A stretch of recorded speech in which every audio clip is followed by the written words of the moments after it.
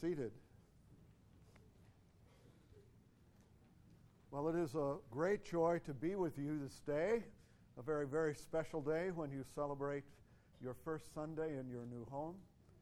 I have an idea of some of what you've been through on your journey. Our parish in California also has been on a similar journey and has gone through much of what you have. And the thing that blesses me is that every step of the way the Lord has been with us.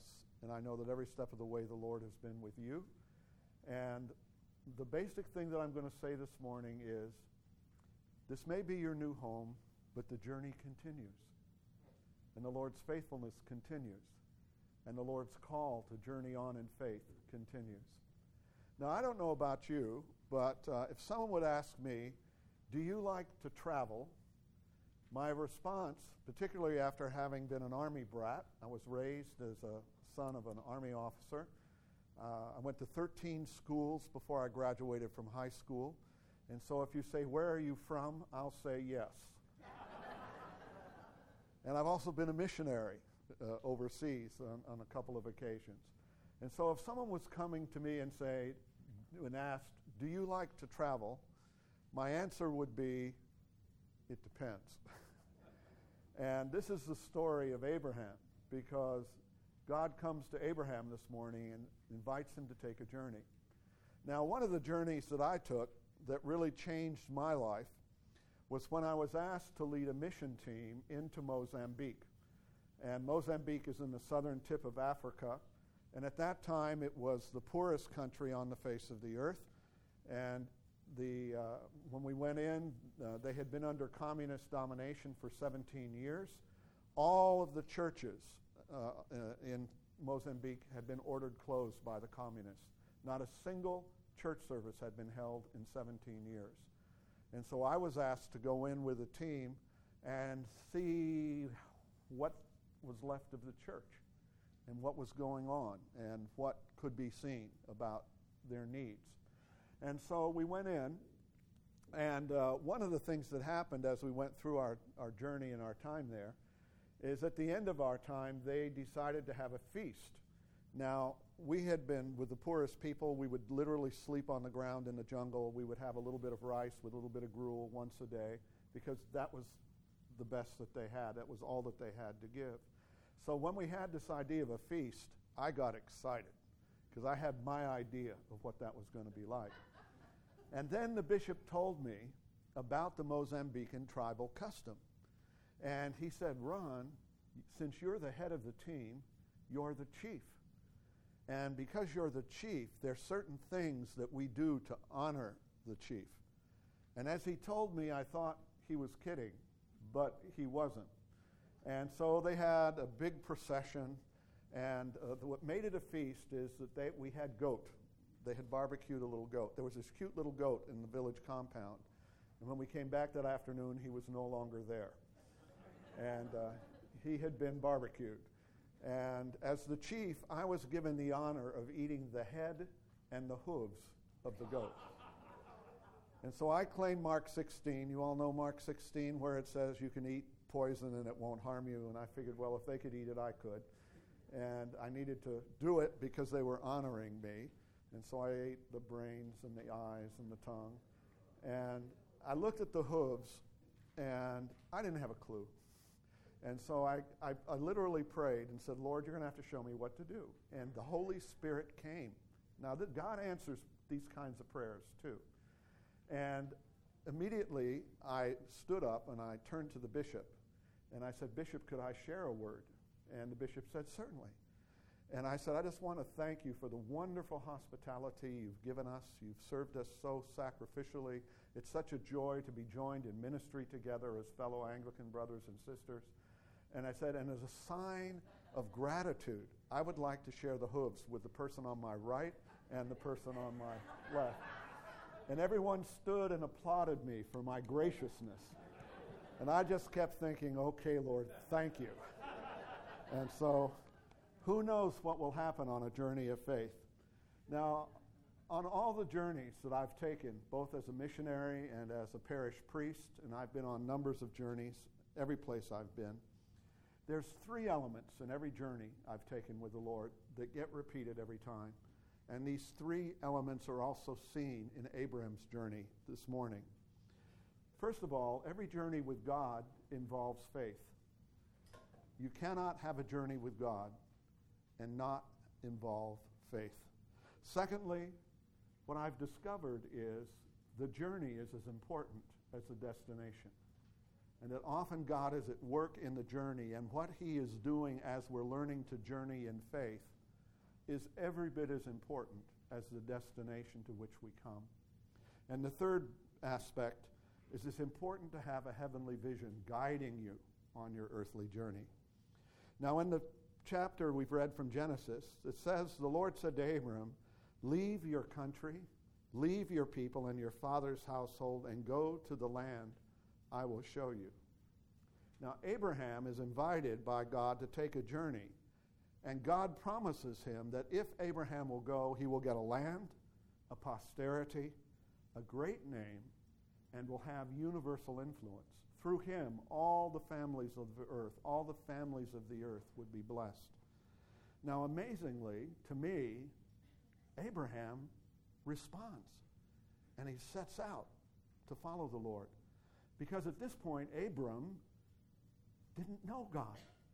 He was a pagan, but yet God chose him to bless all the families of the earth. And Abram, with the faith that he has, says, Lord, I will follow you. Now, Abram was 75 years old. And what amazes me about that is at a time of life when most people are trying hard to hang on to all the security they can get, Abraham steps out in faith, leaves his kinfolk, leaves his comfortable lifestyle, leaves his very prosperous business and his bright business prospects, basically leaves everything and says, you and me, Lord, let's go. And he steps out in faith. Now, it's important to know that as Abraham was giving up things, he was also receiving something. Not receiving something, but receiving someone. And that God promised to be with him every step of the way. And I believe the same is true with our life's journey. You know, as we know the Lord, it doesn't matter where we end up, because we know the one we end up with. And as we come to know the Lord, we can have peace and assurance regardless of what's happening in our journey. Well, God was with Abram. And the question is, does this mean that Abraham's journey was easy? And the answer to that was no. And as you think about the journey that you've been on here at Christ Church, think about these last years and the journey that you've been on. Has it been easy? Some things probably were. But a lot of things, I'm sure, were challenging. There were changes. We all love change, right? You know, but God uses change to draw us closer to himself. There were probably challenges of finance and location and doing things differently. And all of these things can take their toll. And so it wasn't always easy for Abraham. But what Abraham discovered is that God was at work through it all.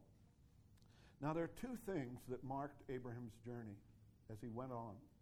And as we heard in the passage from Genesis, those two things that Abraham used to mark his journey is, first of all, his tent. He always lived in a tent. Even when God had him stop for a time in a place, he never built a permanent home, but he always remained living in his tent. The second thing that Abraham did is that he always built an altar. And so his tent and his altar to worship the Lord. Well, what was God up to? Well, I believe that God knew that Abraham needed to learn about the power of faith. Abraham needed to learn that God would be at work in the hard times as well as the good times, and that Abraham needed to have a heavenly vision that would begin to shape his earthly journey. Because unless these things could happen in Abraham's heart, he could not be the kind of person that could change and transform the world. He could not be the kind of person through whom God could bless the families of the earth. Let's look at these three things very quickly. Number one, Abraham needed to discover the power of faith. In Hebrews chapter 11, verse 8, also speaks about Abraham's journey. And it says, by faith, Abraham, when called to go to a place he would later receive as his inheritance, obeyed and went, even though he did not know where he was going. Abraham didn't have a clue. He'd never been to the place where God was leading him. He didn't even know where that place was. But yet, he stepped out and obeyed.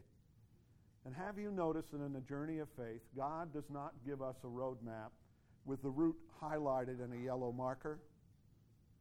What does God do? He says, this is the next step.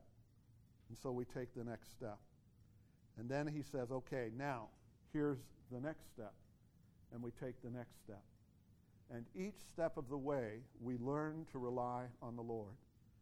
And often if God wants to use a people, he takes away the things that we rely on so that we can learn to rely on him. And that's one of the great blessings of a journey. The last parish that I was rector of in California, as I said, was also given the left foot of disfellowship by the Episcopal Church, and we were sued and all of that good stuff. And my wife and I had been away from the parish for a number of years, and when we went back, several of the vestry people who had been very involved in this whole process sought me out after the service and said, Father Ron, there's something we'd like to share with you. And I said, what's that? And they said, we've come to a conclusion. And I said, what's that? And they said, we have decided that even if we got our old building back, and it was exquisite, even if we got our old building back, we're not at all sure we'd take it. And I said, why do you say that? And they said, we've realized now how much we let our building shape our vision for ministry. And now, because we've had to let go of it, we've had to learn to pray differently. We've had to learn to minister differently. We've had to learn to reach out into the community in different ways. And we have grown so much over these last years that we wouldn't trade that for anything. And I said, yes, wow, they get it. They learned how to walk by faith, and they've discovered the Lord's faithfulness. Secondly, not only do we need to discover the power of faith, we need to discover that God is faithful and working at every step of the way. When I was in Mozambique on this mission trip, one of the things that we discovered is as we got into the country, and only about 15% of the people in Mozambique at that time were Christians, so it was overwhelmingly a pagan and animist tribal culture, tribal religions kind of place. And we went in, and as we began to meet with the bishops that were there, as we began to meet with the clergy, what we discovered is even though not a single church had been open for 17 years, you know what happened? The Anglican Church had doubled in size. Now think about that. The churches had been closed for 17 years, and the Anglican Church had doubled in size. Why? It's because the people had learned to rely in faith on the Lord and learned to step out in faith as a community. What did they do if they couldn't meet in church? Well, they would meet in the middle of the jungle, literally, in the dark of night to hold their church services. They had friends and neighbors in their villages that were hurting. And so they learned to reach out to them and pray for them and to say there's a God who is more powerful than the circumstances that you're going through. There's a God who can give you peace in the midst of difficulty. There's a God who can give you purpose in the midst of chaos. Would you like to meet this God? And they would tell them about Jesus. And people began to come into the jungles. The priests didn't desert their people. Amazing, humbling.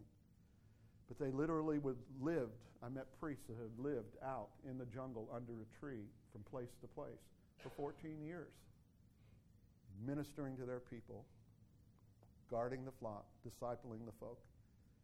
Is it surprising that the church doubled in size? Not at all.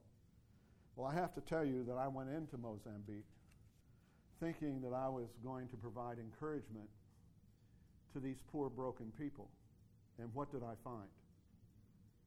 A strong, committed, motivated people from whom I needed to learn a lot about the life of faith. Well, one of the things that happened while we were there as we were going from one area to another is that our mission team was captured by a guerrilla band and we were taken hostage.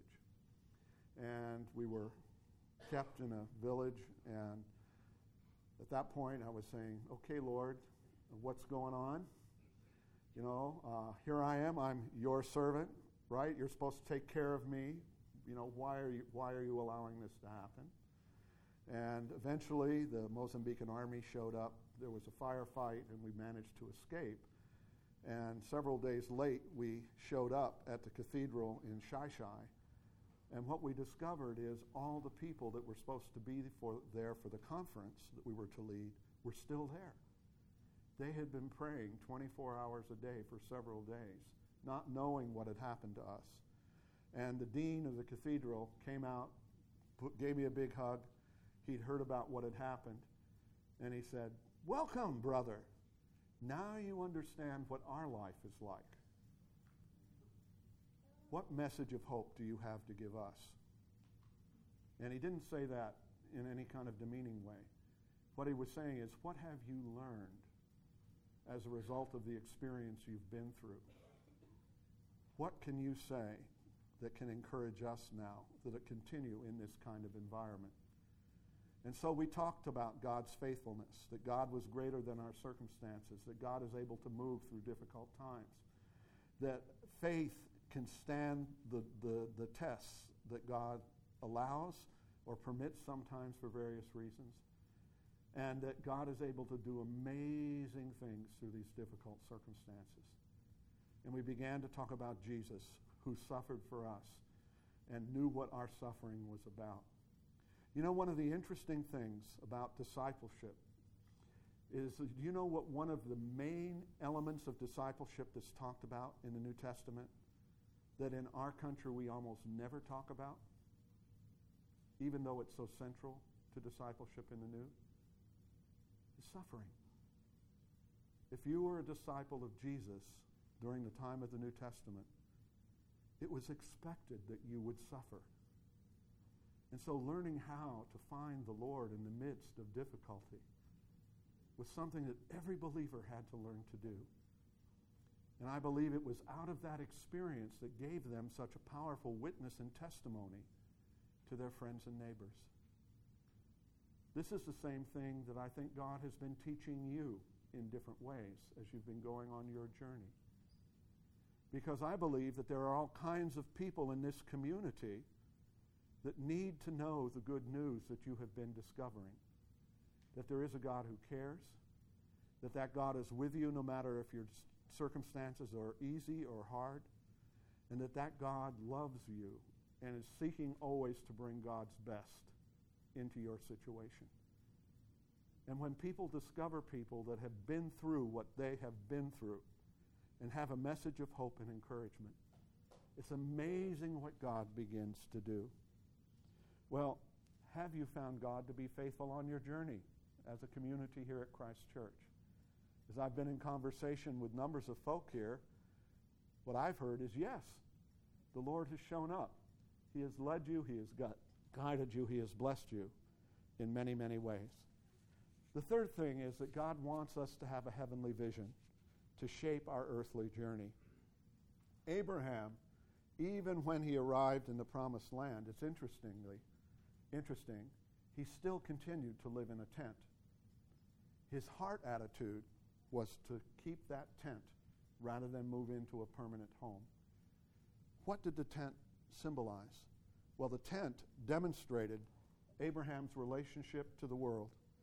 He never built a permanent earthly home. He always lived in a tent. He was merely a sojourner in this world. He was merely a sojourner in this world. He also always built an altar wherever he was. And this was to demonstrate his relationship to God. Wherever he wandered, he built an altar. He was committed to seeking first the kingdom of God, and he longed for a heavenly city. The heavenly city that John talks about in the book of Revelation, where John looked up and saw a new heaven and a new earth. And he began to see a city whose architect and builder was God. And that place was the place where God would dwell with his people. And that's the testimony. God is with us. He dwells with his people. We've learned this as a result of our journey. Jesus urged his disciples with this same message to persevere in the faith. He assured us that he's going ahead of us to prepare a place for us, that where he is, we may be also. John, the Gospel of John. Apostle Paul had that same idea of having a heavenly vision always before him. Imprisoned and afflicted in Rome, he pressed on, forgetting what lies behind, straining toward what lies ahead, in the conviction that his citizenship was in heaven. Well, at the concluding service in Mozambique, the Archbishop, or the Bishop Moletsani, had me preach, and we were in a church, one of the buildings that was still there. There was no glass in any of the buildings. There were shell holes in all the walls. You know, they had put palm fronds on the top where the roof used to be. And we had a wonderful service. 2,000 people gathered. The Africans, you know, I love African worship. You know, it was powerful. And at the end of the service, the senior warden came forward and asked the bishop, "Bishop, do you have anything to share with us?" And the bishop thought for a moment and said, "Yes, there is something I would like to share." And the bishop stood up, and he looked lovingly at the people and said, "I'm never coming back to this place." You can imagine the feelings of the senior warden. And he said, "Why, Bishop?" And he says, "Here we are in this beautiful church, gathered around the table of the Lord, praising and worshiping. And your neighboring village, i.e. a group of about 20 to 30,000 people, have no church at all. There's not a single Christian in that village to share with them the good news. How can we be here worshiping the Lord in this beautiful building when they have no one to bring them the good news? Unless you plant a church in that village in the next 12 months, I'm not coming back here. I'm going to go there, and I'm going to do an evangelistic mission, and we'll plant a church." Everyone said, "Oh, Bishop, yes, we'll plant a church." And they did. On the way out of the church, in the recessional, the bishop leaned over to me, and he smiled. "In the last 9 months, we've planted 52 churches." And then he smiled, and he leaned over, and he said to me, "Sometimes the people of God need to be reminded of who they are." And I've always remembered that, and I've always kept that in my mind in my own ministry.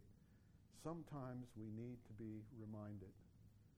And that's why these three aspects of the journey of faith are so important. That journeying with God involves faith. Faith brings us closer to the Lord. Faith allows God to shape us to be the kinds of people he can use.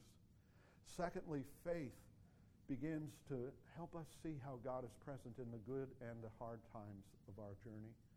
And thirdly, when we begin to step out in faith and discover that God is faithful and is in the midst of the whole journey, as we have that heavenly vision, we are motivated to share the good news of that vision that we have in Jesus, that vision of his kingdom, that vision of the difference that the life of faith can make with those who do not yet know him. Now, I heard through the grapevine, and you need to know that by and large, you'd be amazed at how much the bishop knows about different churches. I'm not omnipotent, but I still find out a lot. And what I discovered is that back in December of 2007, when Bishop Martin Mims was here, and Martin is a good friend of mine, that he installed Bishop Gene as your new pastor, or Father Gene as your new pastor. And he said something to you that was so meaningful, you even put it on your coffee cups. Do you remember what it was? Each one, reach one in 3 years. Each one, reach one in 3 years. That would be my encouragement. As we celebrate this first Sunday in your new home, remember that this is merely part of the journey. Keep the heavenly vision of Christ and his kingdom before you. And step out in faith and say, Lord, how can I be one who can reach one with your love? I'll be coming back and I'll ask, have you been doing it? What have you been learning? It may not always be easy, because as we step out in faith in those areas, there's all kinds of things we have to learn. And what I know is I'm excited to be a part of this diocese where we're going to learn how to do this more and more so that we can make a greater difference in the communities where God has placed us. May the Lord continue to bless you on your journey, and may, as you step out in faith, see God move in amazing power. For it's in Jesus' name we pray. Amen. Please be seated. Well, it is a joy to be here on this very, very special day. My name is Bishop Ron Jackson. I've been a bishop now for 4 weeks? 5 weeks? And week before last, I was in Maine with my mentor bishop, and his job was to tell me all the things a bishop's supposed to know, but no one thought to mention. And so I'm still learning and growing, and sure, and will continue to be doing that as we go on. I'd like to introduce my wife, Patty. Patty, would you want to wave your hand? Praise God. She's my partner in ministry in more than one way. I have a friend in Tennessee who said of his wife, I overmarried. And so I feel the same way. But what I want to speak about this morning is journeying with God, because you all have been on a journey with the Lord over these last years. I know a little bit about journeying because I'm an Army brat. My father was an officer in the Army. I went to 13 schools before I graduated from high school. And so if you say, where are you from? I'll say yes.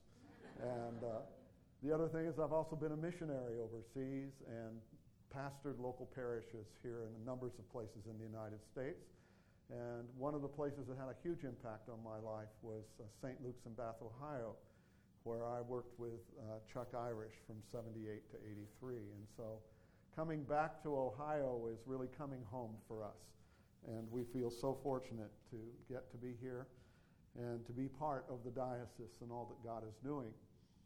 But what I want to talk about is, again, journeying.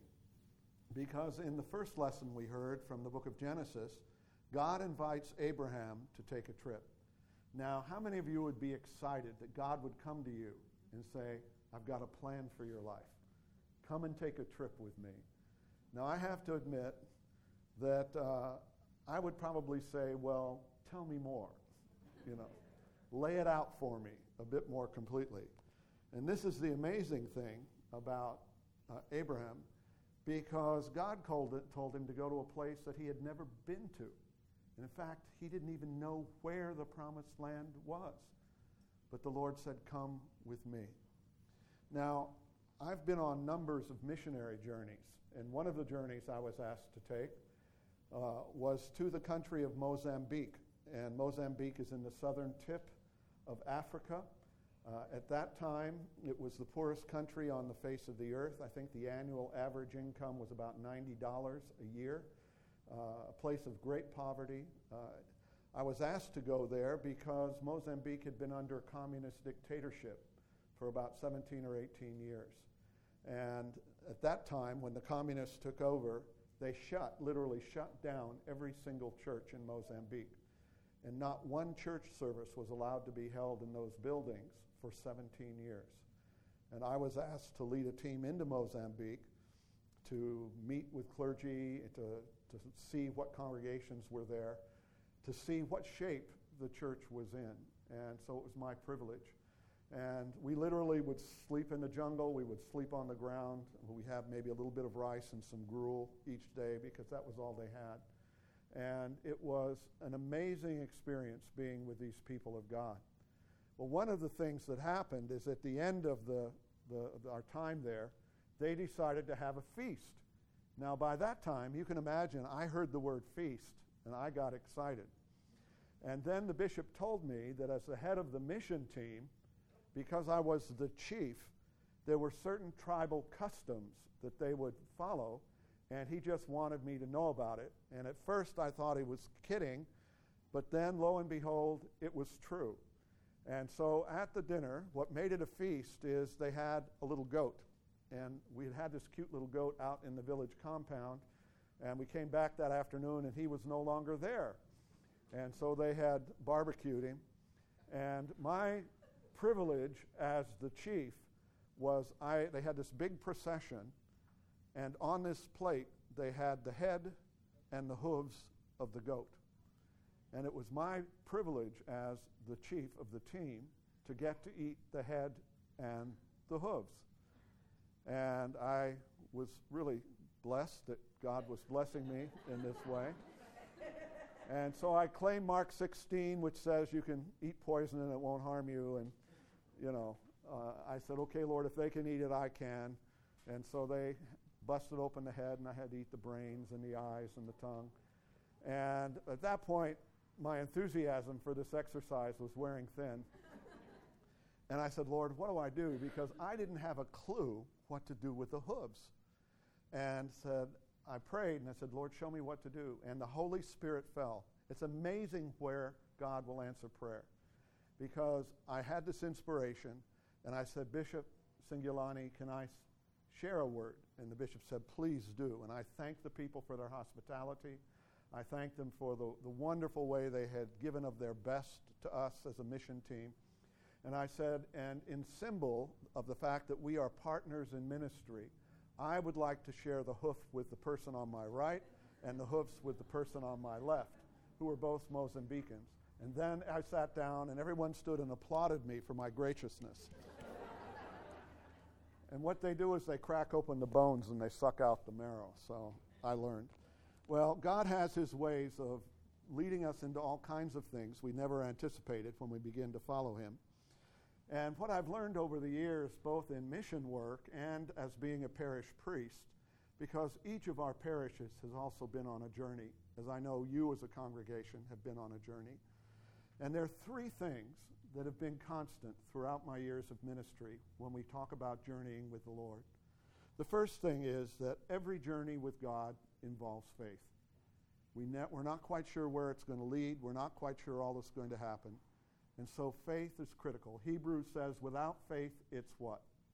Impossible to please God. And so learning to travel by faith is crucial.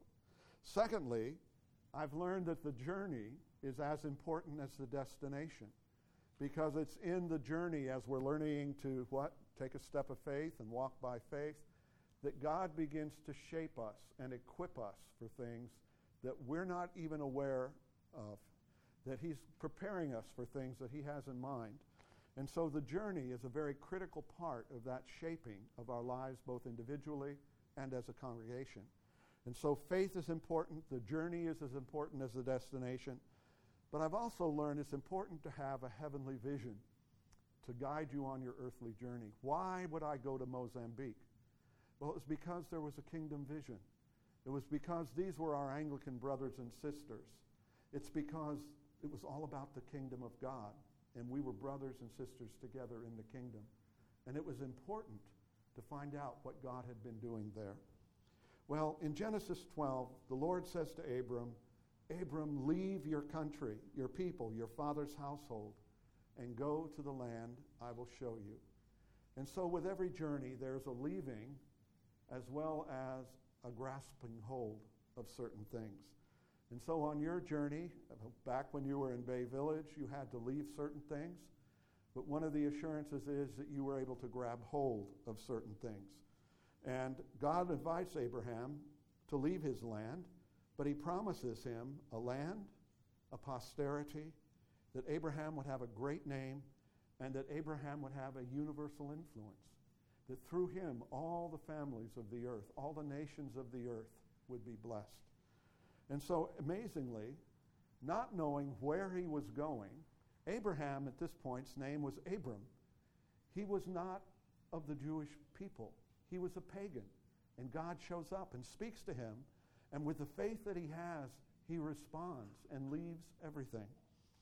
Abraham was 75 years old, and he sets out on this journey to a land he knows nothing about. And what amazes me about Abraham is at an age when most people are trying to grab hold of as much security as they can get, he leaves everything. He leaves his security, he leaves his family, his kinfolk, his comfortable lifestyle, he leaves his home, he leaves his very prosperous business to simply step out in faith and follow the Lord. But as he's leaving these things, he's also given a reassurance where the Lord says to him, Abram, I will be with you every step of the way. I will be with you. It doesn't matter that you don't know where you'll end, because you'll know who you end up with, because I will be with you. Now, God was with Abraham. Does that mean his journey was easy? No. But what it does mean is that no matter if the highs and lows, no matter if the good times and the hard times were happening, through it all, God would be present. And that's one of the things that Abraham needed to learn. There were two things which marked Abram's journey as he went and learned to walk by faith. Again and again it says Abram, first of all, lived in a tent, and secondly, wherever he stopped and pitched his tent, he built an altar. And these two things marked his life. Well, what was God up to? Well, he was using the journey he was calling Abram to shape Abram to be the kind of person that could bless the world. And as we're celebrating this first Sunday here in Christ Church, one of the things that I could ask you to reflect on is how has God shaped you as a community during these last years, where you've been journeying from place to place, to shape you as a community? Have there been lessons that you've learned about prayer? Have there been experiences of faith that have encouraged you? Have you discovered God's presence even when things seemed hard and you didn't know what the next step was? How has God shaped you as a community? Now, I suspect that your journey is even as important as the time that we're celebrating today in this new building. To be a world changer, God knew Abraham needed to learn, first of all, the power of faith. Secondly, that God would be at work throughout the journey. And thirdly, that Abraham would have a heavenly vision that would shape his earthly journey. And let's look at these three things very quickly. First of all, Abraham needed to discover the power of faith. In the New Testament, it also talks about this journey of Abraham. In Hebrews 11:8 says, By faith, Abraham, when called to go to a place he would later receive as his inheritance, obeyed and went, even though he did not know where he was going. Now, one of the things that I know about Father Gene is over these last years, he always knew how things were going to work out. He always knew the next step. Would that be right, Father Gene? No, not quite. He was learning the lessons of faith, and he is a man of prayer, and he is a man of faith. And I don't know if you're like me, but I've noticed that when God calls us to this journey of faith, he never gives us a map with the whole route highlighted in yellow. It's always step by step. And there's two things that happen when we learn to walk by faith. The first thing is God brings us to a place of intimacy with himself so that we come to trust him. And the second thing is God begins to shape us so that we can become the kind of people that are trustworthy. God shapes us so that we learn to trust him, and he shapes us so that we can be trustworthy. When I was in my last parish in California, one of the things that happened is God called Patty and I to go to England and to be missionaries there, and it's a long story. But we had to leave our congregation where I'd been the pastor for 17 years. I'm sorry, Christ Church, but I was absolutely convinced that was the best congregation in all of the Anglican Communion. We loved the people. They loved us. We were excited about what God was doing. We were kicked out of our church by the diocese, and we're all sued and, all the good stuff that happened. And as we came back from England, I was talking back at my former parish. I was talking with several of the vestry members. And they said, Father Ron, we've come to a conclusion. And I said, what's that? And they said, well, even if we got our old church building back, and it was absolutely exquisite. I mean, it was unbelievable. And he said, even if we got our building back, we're not sure that we'd take it. And I said, really? I said, why is that? And he said, well, we've realized how much our faith walk and how much our ministry was determined by the buildings. We spent so much time focusing on the building. Now that we don't have it, we've had to learn to pray differently. We've had to learn to worship differently. We've had to learn to reach out into the community in different ways. We've had to learn to rely on each other in the body of Christ as brothers and sisters in a different way. They said, we have grown and matured so much in our walk that we don't ever want to go back spiritually to where we were before. We want to press on because we know that God has good things in store. And inside my heart was going, yes, they get it. It's not about the building. The Episcopal Church can have the steeple, but God has the people. Forgive me, you didn't hear me say that. We pray blessings. We do pray, Lord. But the thing that they were saying is that in their journey of faith, they had found the Lord to be faithful, that he had taught them so many things, that in their journey of faith, they had discovered a way of responding where I believe God knew they were trustworthy. And the congregation is growing and is prospering in many, many wonderful ways. And they still don't have a church building that they call their own. Well, faith, the power of faith, is absolutely critical. And we discover that God is faithful throughout the journey. Well, one of the things that happened on this time in Mozambique is that I have to confess, sadly, that I was going over there thinking that I was going to be a person that was going to help them out. We often have that idea when you're a missionary, And as I got to Mozambique, and as we began to journey around and meet with people and discover what was there and so forth and so on, one of the things that we began to realize as we began to keep records of what was going on is that in Mozambique, where only 15% of the people were Christian, the Anglican Church, during the time when the churches were closed, the Anglican Church had doubled in size. Think about that. The church, the Anglican Church in Mozambique, had doubled in size.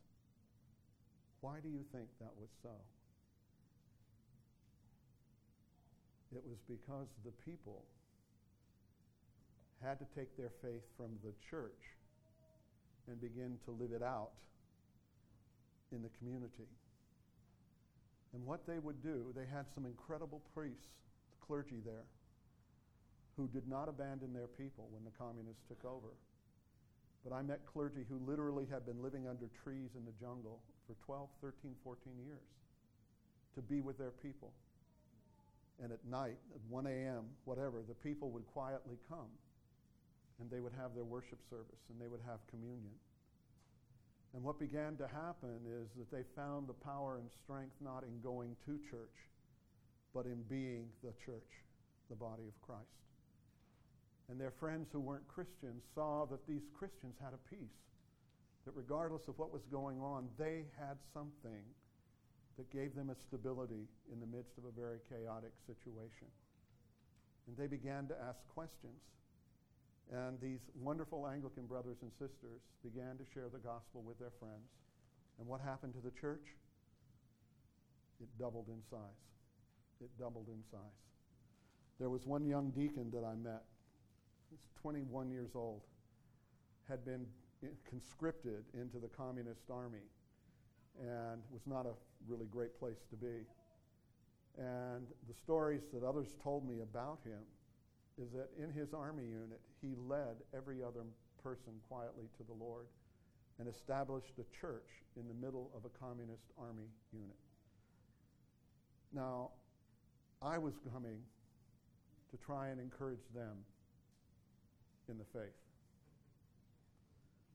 I didn't realize how much I needed their encouragement. They had an experience of the faith which I desperately needed. One of the things that happened while we were going from one area of Mozambique to another is that our mission team was taken captive by a group of insurgents, and we were held hostage. And we were on our way to Xai-Xai, which is a city to the cathedral.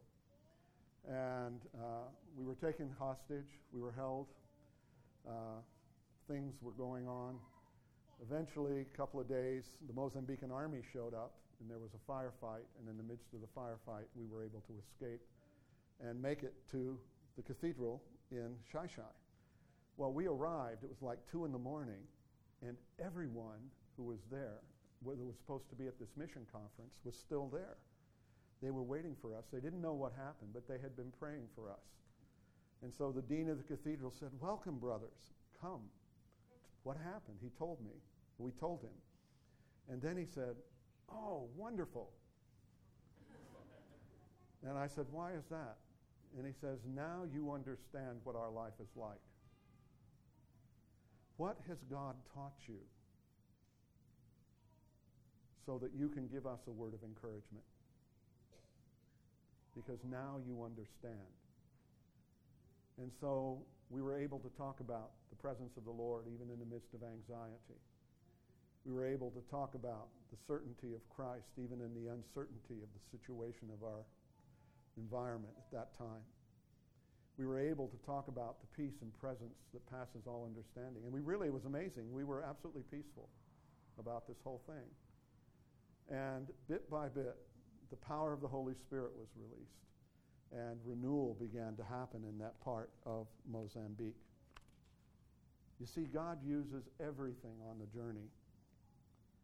There were lessons our team had to learn, and people listened to us because they knew we understood their lives and their suffering.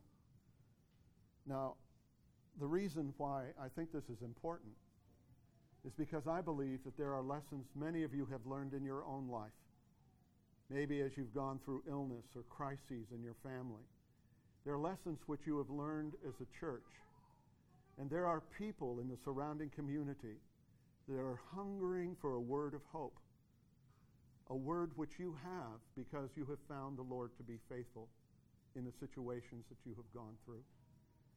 There are families falling apart. There are people caught in addiction.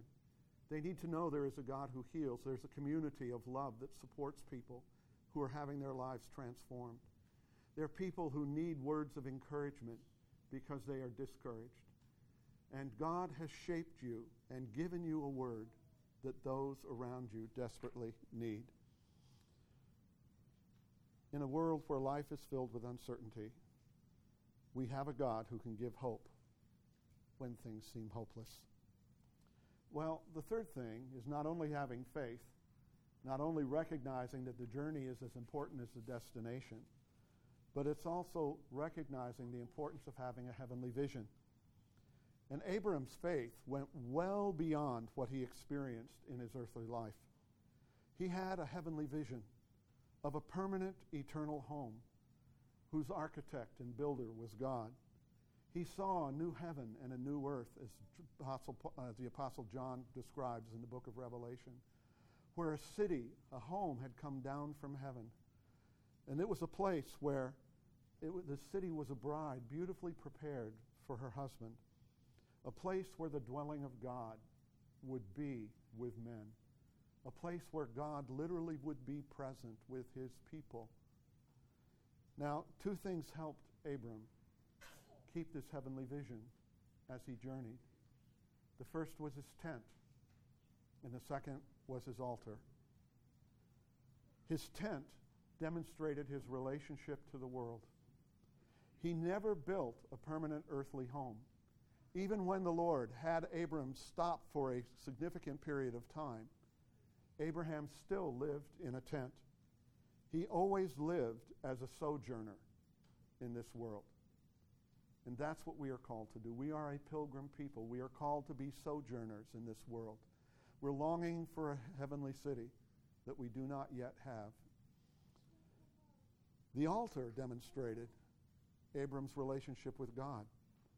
And wherever he wandered, he built an altar because he was committed to seeking first the kingdom of God. He longed for that heavenly city. And this is what Jesus used to urge his disciples to persevere in the faith.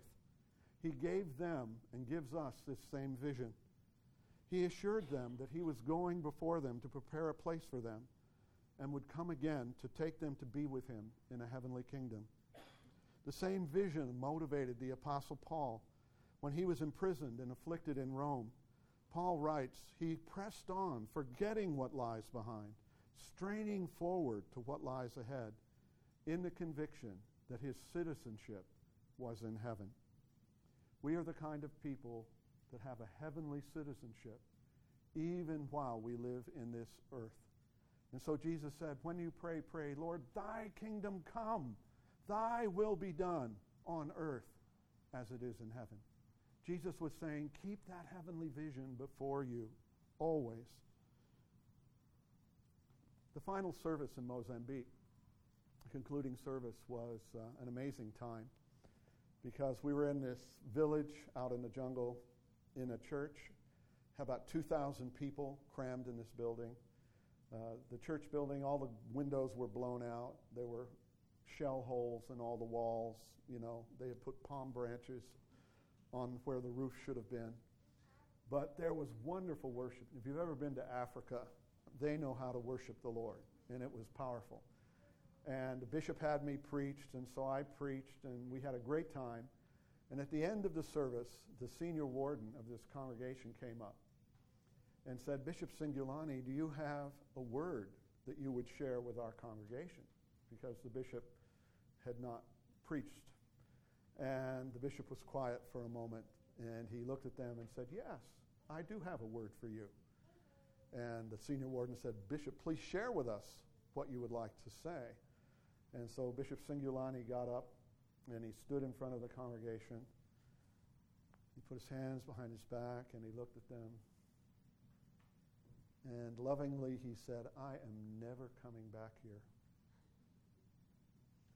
And you could see the senior warden in horror saying, why, Bishop?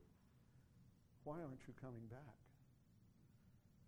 And the bishop looked at them and said, here we've been in this beautiful church, worshiping, celebrating the Lord's Supper, enjoying fellowship. And you have a neighboring village, i.e. 20 to 30,000 people, where there's not a single church, and there isn't a single Christian in that village to share the good news of Jesus with them. How can we stay here when they have no one? If you do not plant a church in the next 12 months, I'm not coming back here. I'm going to go there. And I'm going to have an evangelistic mission. And I'm going to bring some folk, and we will plant a church. And the senior warden, I guess, looked at the vestry, and they looked at each other. And they said, yes, Bishop, we will do that. And it was amazing. This is the kind of word that Sean likes, right? Because Christ Church has helped plant other churches. But I would believe that God has even more in store for you. And the thing that began to happen as we walked out of that church service, they were singing, and the bishop quietly leaned over and with a smile on his face said, you need to realize, Father Ron, that we have planted 52 churches in the last 9 months. And then he smiled and said, sometimes the people of God just need to be reminded of who they are. I've never forgotten that, and I brought that into my ministry. We need to remember who we are as God's people. Now, I happen to know that as bishop, you see, bishops know all kinds of things you don't know I know about you. And back in the late 70s, Bishop Martin Mintz, who's a good friend of mine, installed Father Gene as your pastor. And at that service, Bishop Martin gave an admonition or an exhortation, an encouragement to you as a congregation. And it was such a wonderful one that you put it on your coffee mugs. And do you remember what it was? Each one, reach one in 3 years. Each one, reach one in 3 years. And my encouragement to you is that even as you are moving into this wonderful new place as your new church home, that the attitude of your heart is that you're still living in a tent. That God has given you this place for a purpose. My other encouragement is that you would continue to walk by faith. Not that you would move into this place, we've arrived. But God has blessed you to be a blessing to others. And the journey of faith, in some ways, now that you have this new base of ministry, this place where you've pitched your tent, God has amazing things, I believe, in store for you. And I am so excited as the bishop, as your bishop, to get to walk with you in some way as part of that journey. The Lord is going to do amazing things in our diocese and in this parish. And so my encouragement is to keep Christ's heavenly vision always before you. Keep the vision before you not just when you gather around the Lord's table, but keep the vision before you. Sometimes the people of God just need to remember who they are, that we're not called to go to church, but to be the church, that the Lord is with us, that the Lord has been faithful to us, that the Lord has empowered us and give us a witness and a testimony to be able to share with others in the community who do not yet know him. The journey continues, and it's going to be good because the Lord is faithful. Amen.